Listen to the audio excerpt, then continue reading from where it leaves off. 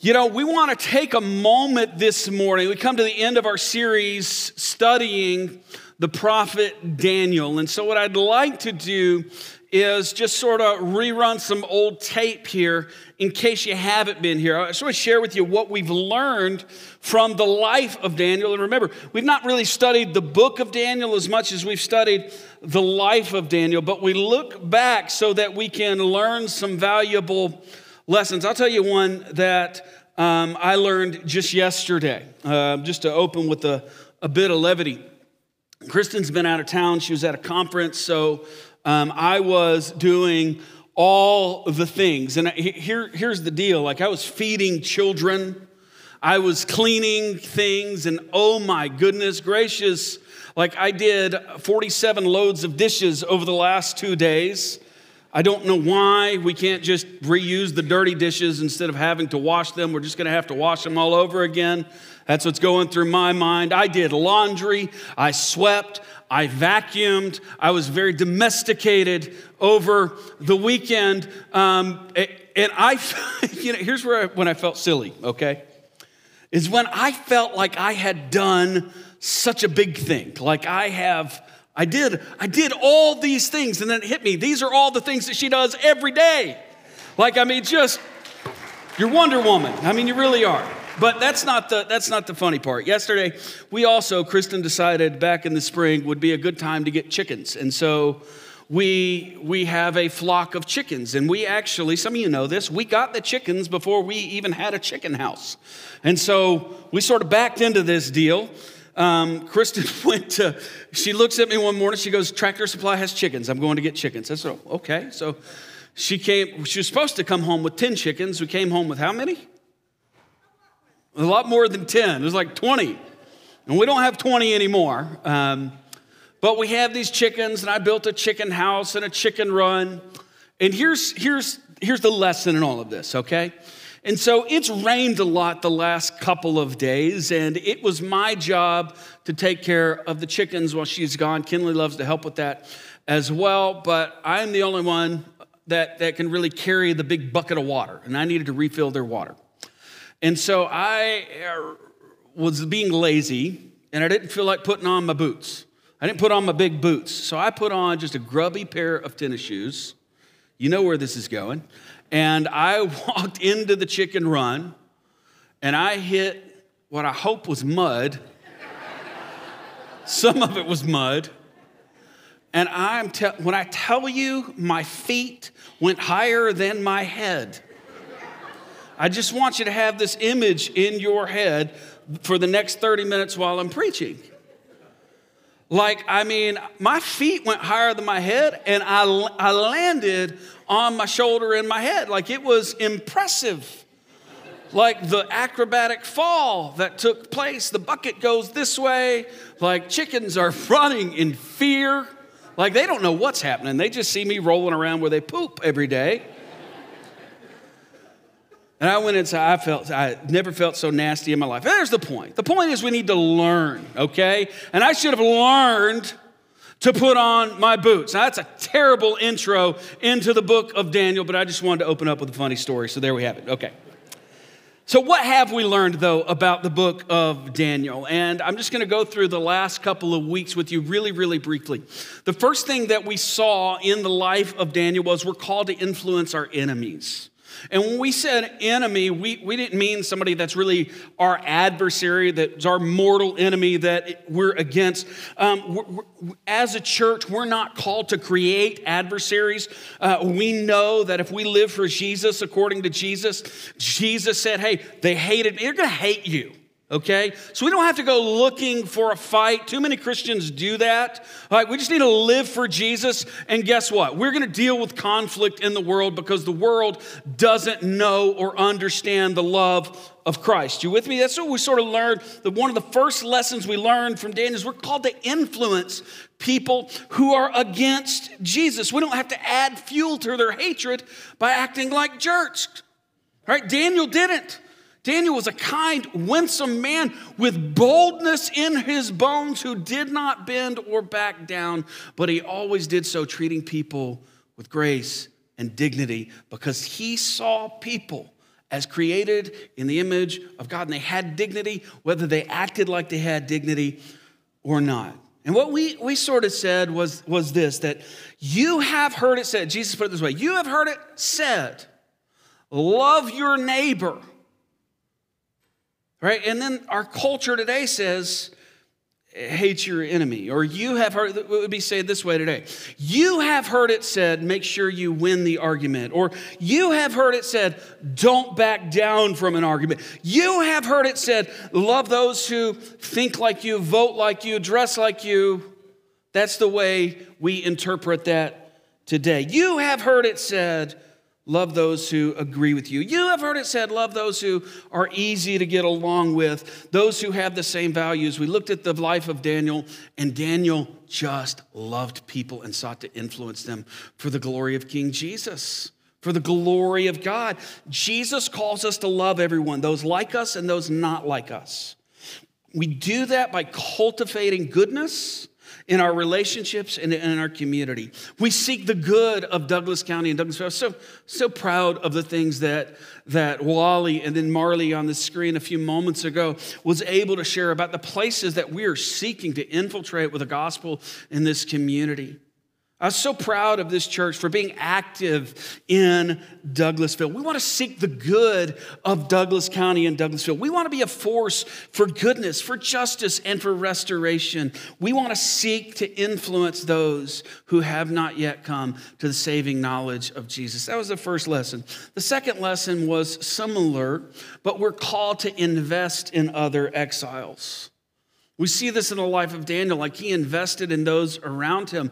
Daniel, you'll remember, was kidnapped from Jerusalem. He was a part of the royal family there, probably had a very, very privileged life. And so to be kidnapped from his home, everything he knew, and then to be exiled into the land of Babylon many, many miles away. And we saw that Daniel did this a couple different ways. Number one, he found his people, which were other exiles. He found a people that were headed in the same direction, that were worshiping the same God. Right? And we read in the scriptures in Daniel chapter 1, verses 6 and 7, among these were Daniel, Hananiah, Mishael, and Azariah, who we've come to know as Shadrach, Meshach, and Abednego, of the tribe of Judah. And the chief of the eunuchs gave them names. Daniel he called Belteshazzar. Hananiah he called Shadrach. Mishael he called Meshach. And Azariah he called Abednego. It's just a rabbit trail here, but what's really interesting, when you read the book of Daniel and you read these young men's names, almost every time when they're referring to each other, they still go by their Hebrew names. They didn't forget their identity, even though they were exiled in a foreign place, which is a great lesson for us. That as followers of King Jesus, even though we live in a culture that is far from God, we must not forget our identity as daughters and sons of the King of Kings. So we invest in other exiles. We do this by building relationships with one another. These four men especially found each other, supported each other, invested in each other. And at some point along the way, maybe they were already friends. They may have even been related, but at some point along the way, they became their community group. They became thicker than blood. They became friends who lifted one another up before the Father, friends who they turned to in difficult times. So we need to find some other exiles that we can relate to, that we can serve and that can serve us. We need to build relationships with them. And then we need to disciple each other. That's one of the lessons that we learned from Daniel, that whoever walks with the wise, according to the wisdom writer, becomes what? Let's say that like you believe it. Whoever walks with the wise will become, but the companion of fools will suffer harm. We see this implemented in the life of Daniel. Daniel walked with other wise people that were influencing him, and we have to believe, because the scriptures tell us this, teach us this principle, that Daniel's journey to wisdom was aided by being surrounded by and influenced by other wise men, and so was theirs. The next week we looked at that we should be leaders worth following. That a leader is not just somebody who's in charge of an organization. A leader is not necessarily a teacher or a principal or a superintendent. Those are leaders, of course. A leader doesn't have to be a business owner. A leader doesn't have to be somebody that's out front. A leader simply means somebody that uses their relationship to influence other people. And in that way, every one of us are called to be a leader because we're all called to influence one another. And Daniel did that, first of all, because he was focused on people. Daniel, as a man of conviction, could have come across high and mighty. He could have come across as if he was better than the Babylonian people who were around him. He could have looked down on other people who did not share his moral compass. He could have berated and criticized, but time and time again, we see Daniel treating those he disagreed with great dignity. He focused on people more than he focused on task, but he never lost sight of the task that he was given. The next thing we saw about Daniel as a leader was that he was wisdom trained. Ephesians 5:15-17 says, "Look carefully then how you walk, not as unwise, but as wise, making the best use of the time, because the days are evil. Therefore, do not be foolish, but understand what the will of the Lord is. Being trained by wisdom means that we're learning the lessons that God is teaching us, and we're sharing those same lessons with other people. That's why being people-focused has to be foundational in our lives. It's hard to be trained by wisdom if we're not sharing what we're learning with those around us. If we're not people-focused on being wisdom-led, and we won't have people to influence in our lives. And then finally, we talked about being spirit-led as an influencer, as a leader. Daniel, as a man, demonstrated total dependence. In fact, if there's one thing that we can say about the life of Daniel that really sums him up, every lesson from chapter 1 all the way through the end of the book, the one commonality through every chapter is Daniel, as a man, was totally and utterly dependent on God. Totally and utterly dependent on God. So we need to be spirit-led. That's what we were reminded of as we looked at that. Proverbs chapter 3, verse 5 and 6, "Trust in the Lord with all your heart. Do not lean on your own understanding. In all your ways acknowledge him, and he will make straight your paths." And then we're called to live with integrity. That's what we talked about last week. We're called to live with integrity. The difference between a life of integrity or wholeness, a wholeness of life is the way we sort of reference this. We talked about how that's not based on self-determination. Remember, we said it's not because you have a strong will. It's not because you're super talented. It's not because you are able to perform at a high level. It's not the ability, we said, to push through difficult or challenging circumstances. And it wasn't even accountability that would give you wholeness of life. That the difference was so simple that we talked about, but it doesn't come from obeying rules. Rather, Jesus said it comes from the overflow of what's in our heart. In other words, you want to have a wholeness of life. We sang a few moments ago, and I loved it. There's joy. Man, there's joy in the house of the Lord. And you want to be a person that has joy in your life? Joy cannot be manufactured. And you can fake happiness. And every single one of us does every time a family photo is taken.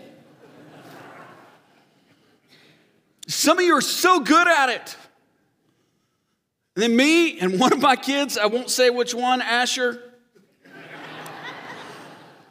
we're terrible at family photos. Smile for the camera, and Asher are like, we can't fake it, can we, dude? Some of you can fake happiness, you can't fake joy. Joy comes from a wholeness of life. It's the thing that bubbles up. Some of you don't have any joy. There's nothing bubbling up but bitterness and anger Only God can do this. It's what's on the inside coming out. See, ministry then, whether it's the ministry of being a father, it's the ministry of motherhood, it's the ministry of marriage, it's the ministry of teaching children, it's the ministry of teaching in a Sunday school class, the ministry of serving and greeting and hospitality, whatever the ministry is supposed to be of this overflow of what God has done inside us, bubbling up and out and over. You see, you can't manufacture that.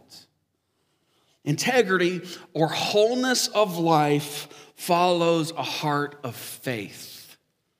See, some of these things we have to believe our way into. And joy is one of those. Do you know that? You have to believe your way into joy. It's only God can do that, but you have to accept that and believe that God can give me joy. Because all of us can look around the room and say, I've got every reason not to have joy. My life's been terrible and hard and rotten, and I've experienced loss and hard things. Joy is a work of faith in a good Father that He can restore good things to your life. That's the wholeness of life. And as important as those things are, listen to me, I believe the most important lessons in Daniel don't really have anything to do with the prophet Daniel. In fact, they don't have anything to do with us either, but we can learn from them. The most important lessons in Daniel are about God. And there's two that I want you to see this morning as we come to a close in this series. A.W. Tozer, a brilliant author and pastor, remarked in his book, The Pursuit of God, he said, what comes into your mind, actually do this. Everybody close your eyes. Close your eyes. Everybody close your eyes. We're not praying right now. Think about God. Think about God.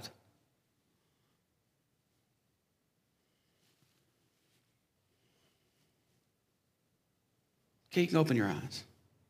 Tozer, I think brilliantly, almost prophetically said that the most important thing about you is what came into your mind when you thought about God. It's what you think of Him, what you think about Him. Well, what do we learn about God from the book of Daniel? There's a lot of things. There's two that I want to highlight for us this morning. Number one is this, that He hears us when we pray. That He hears us when we pray. If you want to open your Bibles to Daniel chapter 10, we're going to look there. The second half of the book of Daniel, we really leaned heavily in this series on the first 6 chapters, which are the narrative portions. They're the story portions of the book of Daniel. And in fact, the second half of Daniel is fascinating, but it's very different than the first half. It would be like buying a ticket to a movie. And let's just say you're going on a date to a movie, and so you buy a ticket to a new rom-com that's come out, whether that's your thing or not. If it's not, just go with me. There's a new romantic comedy coming out. You buy a ticket, you take your date, you sit down, you watch the previews, which are my favorite part of the movie, and the movie comes on, and for the first 45, 50 minutes of the movie, it's laughter, it's falling in love, it's a rom-com, it's great. But the midway point of the movie, something happens, and it just becomes a totally different movie. Different cast even. Different genre. We went from a rom-com to like a horror movie. It'd be that's how jarring the book of Daniel is. Just as you're settling in and be like, these are great lessons and great stories, all of a sudden we move from great stories about God's faithfulness to apocalyptic visions of the future. So buckle your seatbelts if you read the second half of Daniel, which I would encourage you to do. They're very, very important. But we've looked at the first half. But the second half, the way it changes is enough to give a person theological whiplash. And there's some fascinating stuff here, but it's the pattern that I really want to point out to you. In this section of Daniel, you find 3 common elements. You'll find visions, you'll find prayer, and you will find interpretation of those visions. But it's the prayer I want to draw your attention to this morning. Look at Daniel chapter 10. Look at verse 11 with me. And he said to me, "O Daniel, man greatly loved." We started with that, this whole series, that the most important thing about Daniel was that he was loved by God. "O man greatly loved, understand the words that I speak to you, and stand upright, for I have been sent to you." And when he had spoken this word to me, I stood up trembling. Then he said to me, "Fear not, Daniel, for from the first day," watch this is amazing. This should encourage every single person in the room. Look at verse 12. "Then he said to me, Fear not, Daniel, for from the first day that you set your heart to understand and humbled yourself before your God, your words have been," what's the word there? "Your words have been heard." Who are we talking about here? Are we talking about another angel? Another angel hears Daniel's words. He's talking about the person in the next room. Is that who heard the words? No. Because he says, look, fear not from the time you prayed to your God, and your God has heard your words. And I have come because of your words. Friends, how would you pray? How would you pray if you actually really believed that the God of the universe leaned in when you prayed?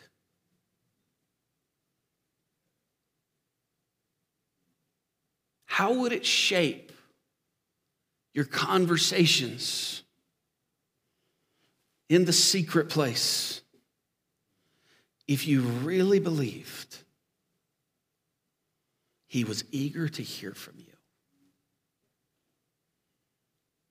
How would what we pray change if we actually really trusted this passage that God actually hears when we pray? I'm not saying this judgy. I'm as guilty as this, maybe more guilty. But a lot of times I don't think about this. A lot of times I pray through my prayer list, but I have to remind myself that prayer is not about a list. That prayer is about having the ear of Almighty God who loved me and gave himself up for me. And prayer is not about talking to God as much as it is about communion with God. But what would you say if you really believed that he's right there and he's leaned in and he's listening? If you believed in the core of your being that Almighty God was tuned into your life, your voice, your circumstances, your family, your relationships, your situation, your cares, your heart, your children, your marriage, your career, your anxiety, your stresses, your physical illness, your mental health illness, your needs, how would you pray if you really felt like God was tuned into those things? God was dialed into Daniel. Why? Because God had a relationship with Daniel. And God hears your prayers too. When you pray, God hears you. But there is something more. I want you to see this. This is key for us. If you want to feel like God hears you, which is a different thing than God hearing you. God hears you when you pray. But if you want to feel like God hears you, if you want to feel more able to trust that God hears you, then could I commend you to do what Daniel did? What did Daniel do? He set his heart to understand and he humbled himself. So first of all, pray like you really believe God is listening to you. That's the first lesson here about pray. Pray like you really believe. First of all, just pray. First of all, just pray. No matter how you pray, just talk to God. But as you grow in prayer, believe that he's really listening, that he really hears you. When you're praying for your wayward children or grandchildren, he's listening. When you pray for a fractured marriage, he's hearing you. When you pray for deliverance from addiction, he is not putting up a wall. He hears you. So believe that he hears you. Believe that he is listening. And then next, pray humbly.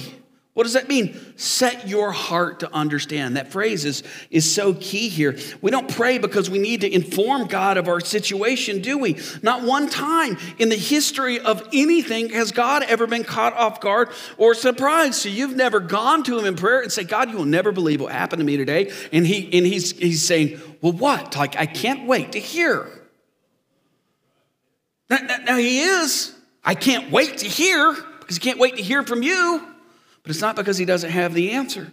He's not been surprised. So we don't go to God because we're informing him of something. So there must be some other reason we're encouraged to pray. And it's perfectly described, better here than maybe anywhere else in Scripture, that Daniel is humble and he has set his heart to understand what God is doing and what God values. And you know what? God reveals his heart and his plans to Daniel.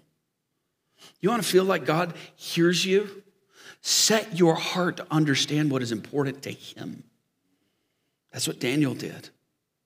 He dialed into the language God was speaking. He dialed into the heart of God. And then all of a sudden, Daniel knows beyond a shadow of a doubt. And I'm not saying an angel's going to show up in your prayer closet the way it did in Daniel's. But there's much to learn here from the words of this angel, this messenger to Daniel. You set your heart to understand, and you humbled yourself before God, and God is revealing his heart to you. So that's the first thing I want you to know today. The life of Daniel teaches us, and we see it all throughout the book of Daniel, through the life of Daniel, that God hears you when you pray. He is tuned into you, so it only makes sense for you to tune your life into him. And here's the second thing that's so important for us today as we wind this series down on the person, the prophet of Daniel. God is sovereign over everything.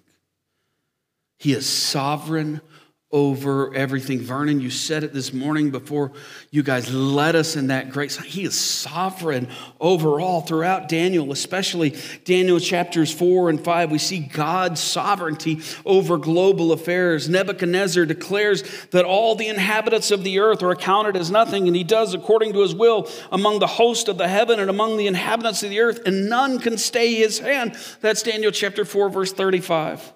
The sovereignty of God was such a comfort for God's people in Daniel's day who were living in exile that when Daniel and his friends looked around at the world they were living in and they no longer recognized it, they didn't recognize the value, they didn't recognize the culture, they didn't recognize the traditions, and the sovereignty of God was what they trusted in and gave them comfort. In Daniel, we see God standing over the affairs of the entire world, even above the most evil rulers of his day. Nebuchadnezzar thought he was in charge. You remember this? The book of Daniel shows us that Nebuchadnezzar was never in charge. Each new king that came in after Nebuchadnezzar puffed out his chest, took the throne, said, "I'm the man. I have authority and power. I do as I please." And you know what? Even today, the actions of arrogant men and women can have a profound effect on our lives, just as they did in Daniel's day. And it's easy when things are rough to believe that evil is going to prevail. And if you keep your eyes on the culture, it would be easy to believe that evil is going to triumph. But Daniel challenges us. He teaches us. He shows us that if you set yourself against Almighty God, you will not triumph. You will be humbled, just as Nebuchadnezzar was. And just as the king who followed him was. God and God alone is sovereign over everything. And we can conclude, really, that the main message of Daniel is that God is sovereign over everything. The main idea of Daniel. And this is how those two sections of Daniel that could seem disjointed, this is how they're tied together. The sovereignty of God over our story, but over the future. Do you see it? The first 6 chapters are all about what Daniel had been through. The next 6 chapters are all about what we're going to go through. And standing Lord over all of it is one who is sovereign.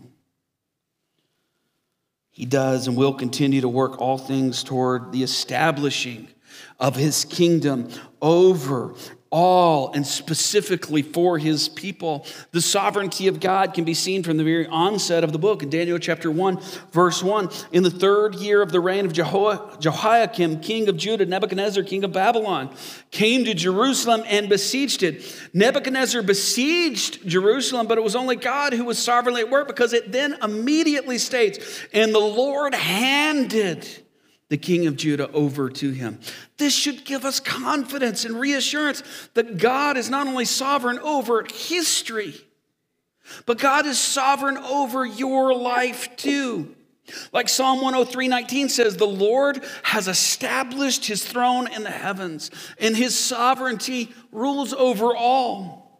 Next, you see God's sovereignty in his judgments over King Nebuchadnezzar and Belshazzar in chapters 4 and 5. We see a sovereign protection over his people in chapters 3 and 6 during 2 different kingdoms, the Babylonian kingdom led by Nebuchadnezzar and the Medo-Persian kingdom led by Darius.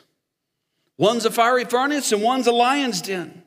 And no matter what, here's what we firmly believe and teach here at Central. No matter what hard circumstances happen in your life, and I'll go even further, no matter how you got into those hard circumstances.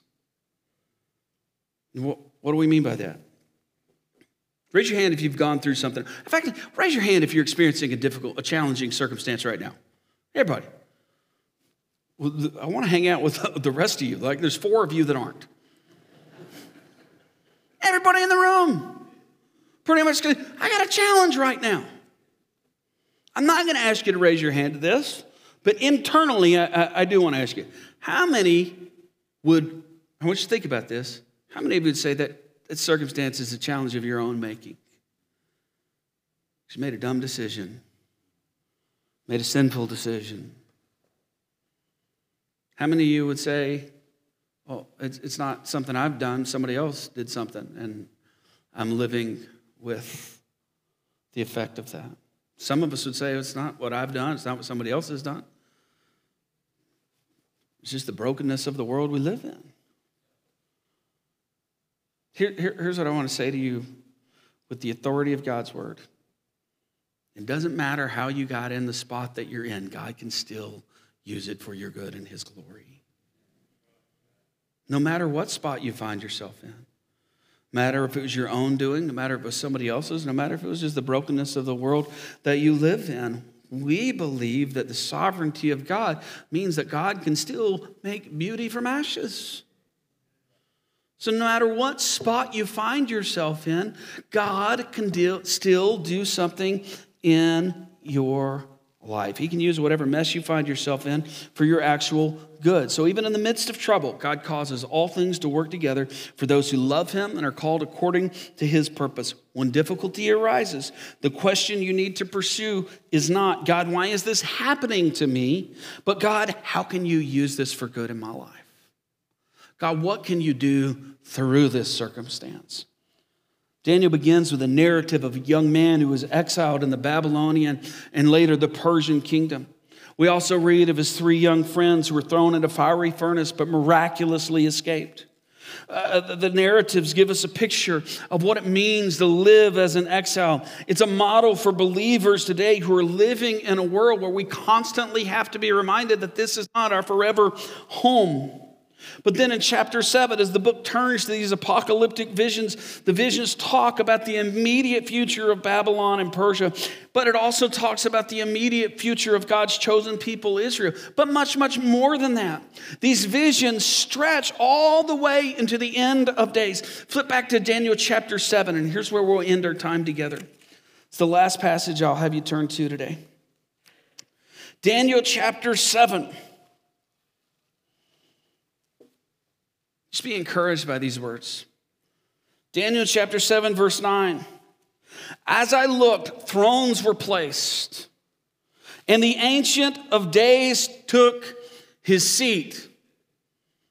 Like I get goosebumps just reading that. The Ancient of Days took his seat. That just sounds like somebody who has authority. The Ancient of Days has taken his seat. Thrones were placed, but the Ancient of Days has now taken his seat. His clothing was white as snow, the hair of his head like pure wool. His throne, this is crazy. His throne was fiery flames. Its wheels were burning fire. A stream of fire issued and came out from before him. This is a man with authority. Thousands, 1,000 served him, and 10,000 times 10,000 stood before the Ancient of Days, who is seated on fire. The court sat in judgment, and then the books were opened, the Bible tells us, verse 11.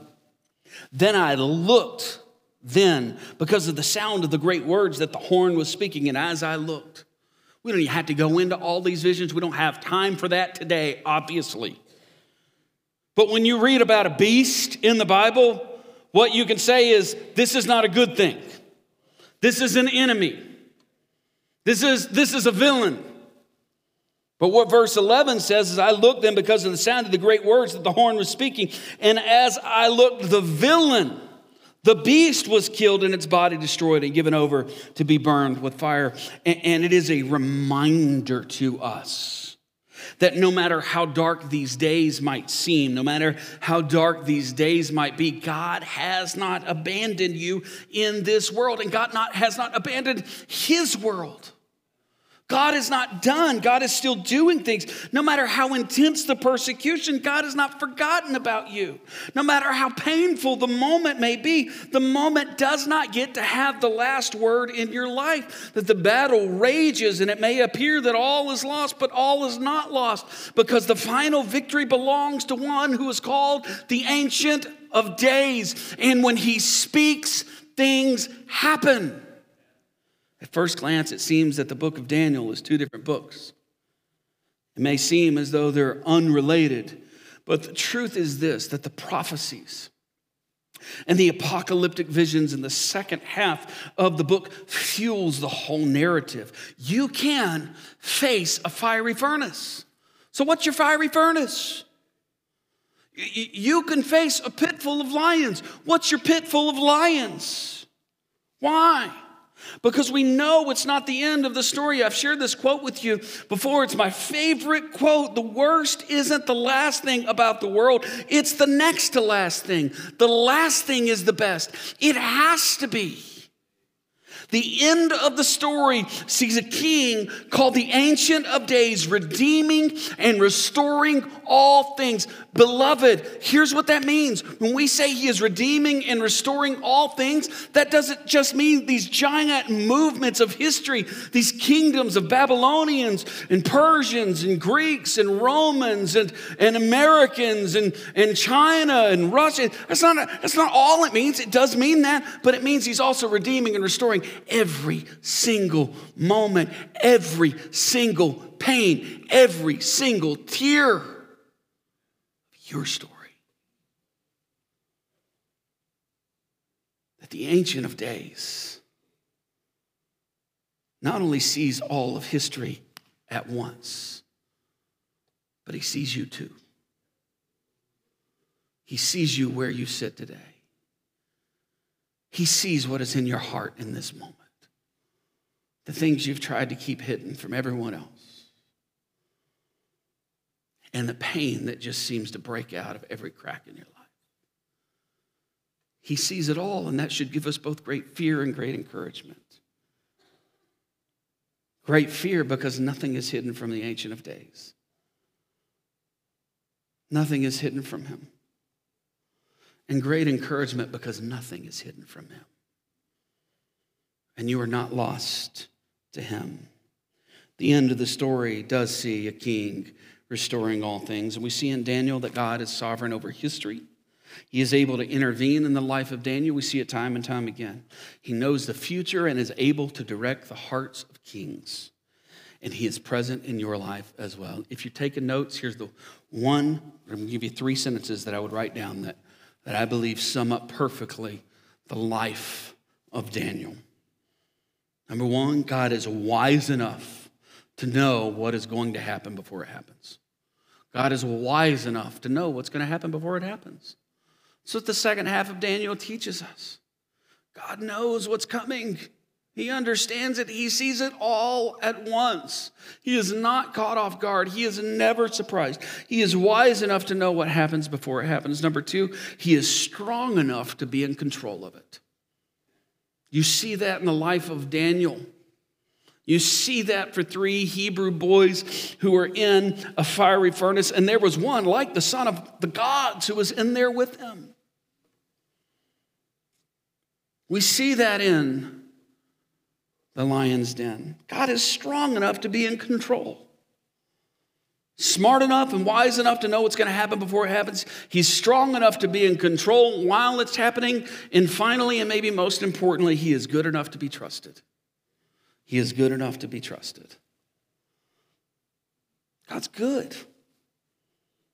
He is good enough to be trusted with every intimate detail of your life. So as we come to a close this morning, here's the question for all of us. How can you actively trust God more than you have been? That's what he desires from you. He desires all of your trust. All of it. Every ounce of it. And probably all of us have something that we're holding back from him. I don't know. There's some of us in the room this morning. Here's what that step would look like. I'm just going to go ahead and tell it to you. There's some of us in the room, or maybe some of us online this morning, that to actively trust God more than we have been would be to trust him with my story. To put a stake in the ground and say, this Ancient of Days, who, by the way, his name in the New Testament revealed is Yeshua, Jesus. He is a God deserving of your following. And for some of us today, we need to put a stake in the ground and say, yes, I will follow him. I will give my life to him. I believe this Ancient of Days left the glory of heaven to come and bear the burden of the sin that I've committed, this cosmic treason that I've committed.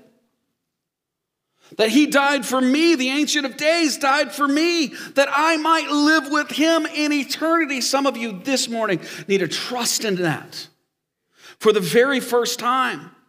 Some of you this morning, from the midst of all the pain you're surrounded by, need to reach out and say, God, save me. For some of us, that's the step. For others of us in the room, maybe we've walked with Jesus for a quick minute.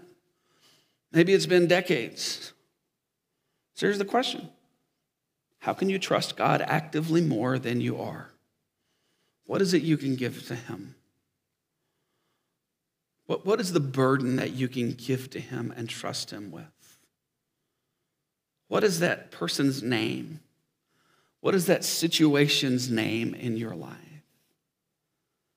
As we come to just this time of, really it's a time of commitment.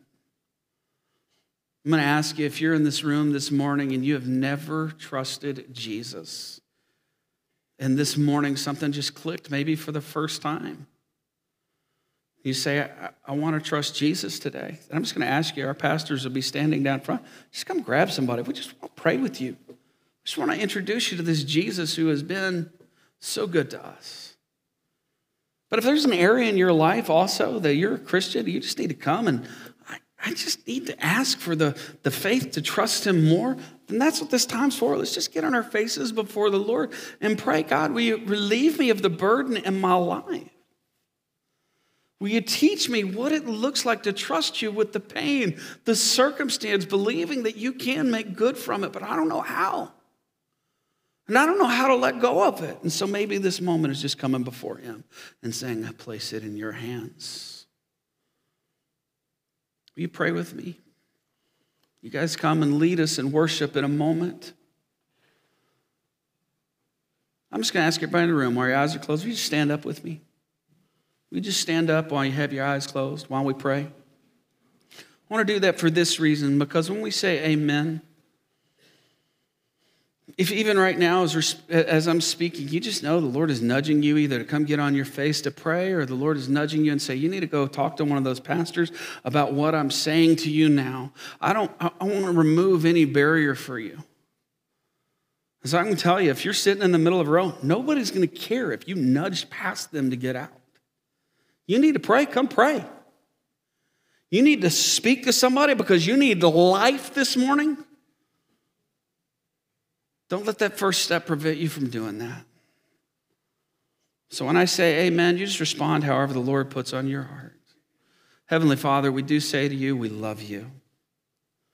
We do say to you this morning that we look over the life of Daniel and we see that you are a God who hears us when we cry out. You are a God who listens when we pray. You are a God who is sovereign over all, the very ancient of days, full of authority and power and goodness, and we know you are redeeming and restoring all things. So for some of us this morning, we're asking this morning for life, for the miracle of new life to take place in us. And for others of us this morning, we've been carrying heavy burdens for far too long. And Lord, we need your help in laying them down, but we do believe that is your best for us. And so Holy Spirit, continue to move in our lives and speak to us and through us. We love you in the good and in the beautiful name of King Jesus we pray. And God's people said together, amen. As we sing.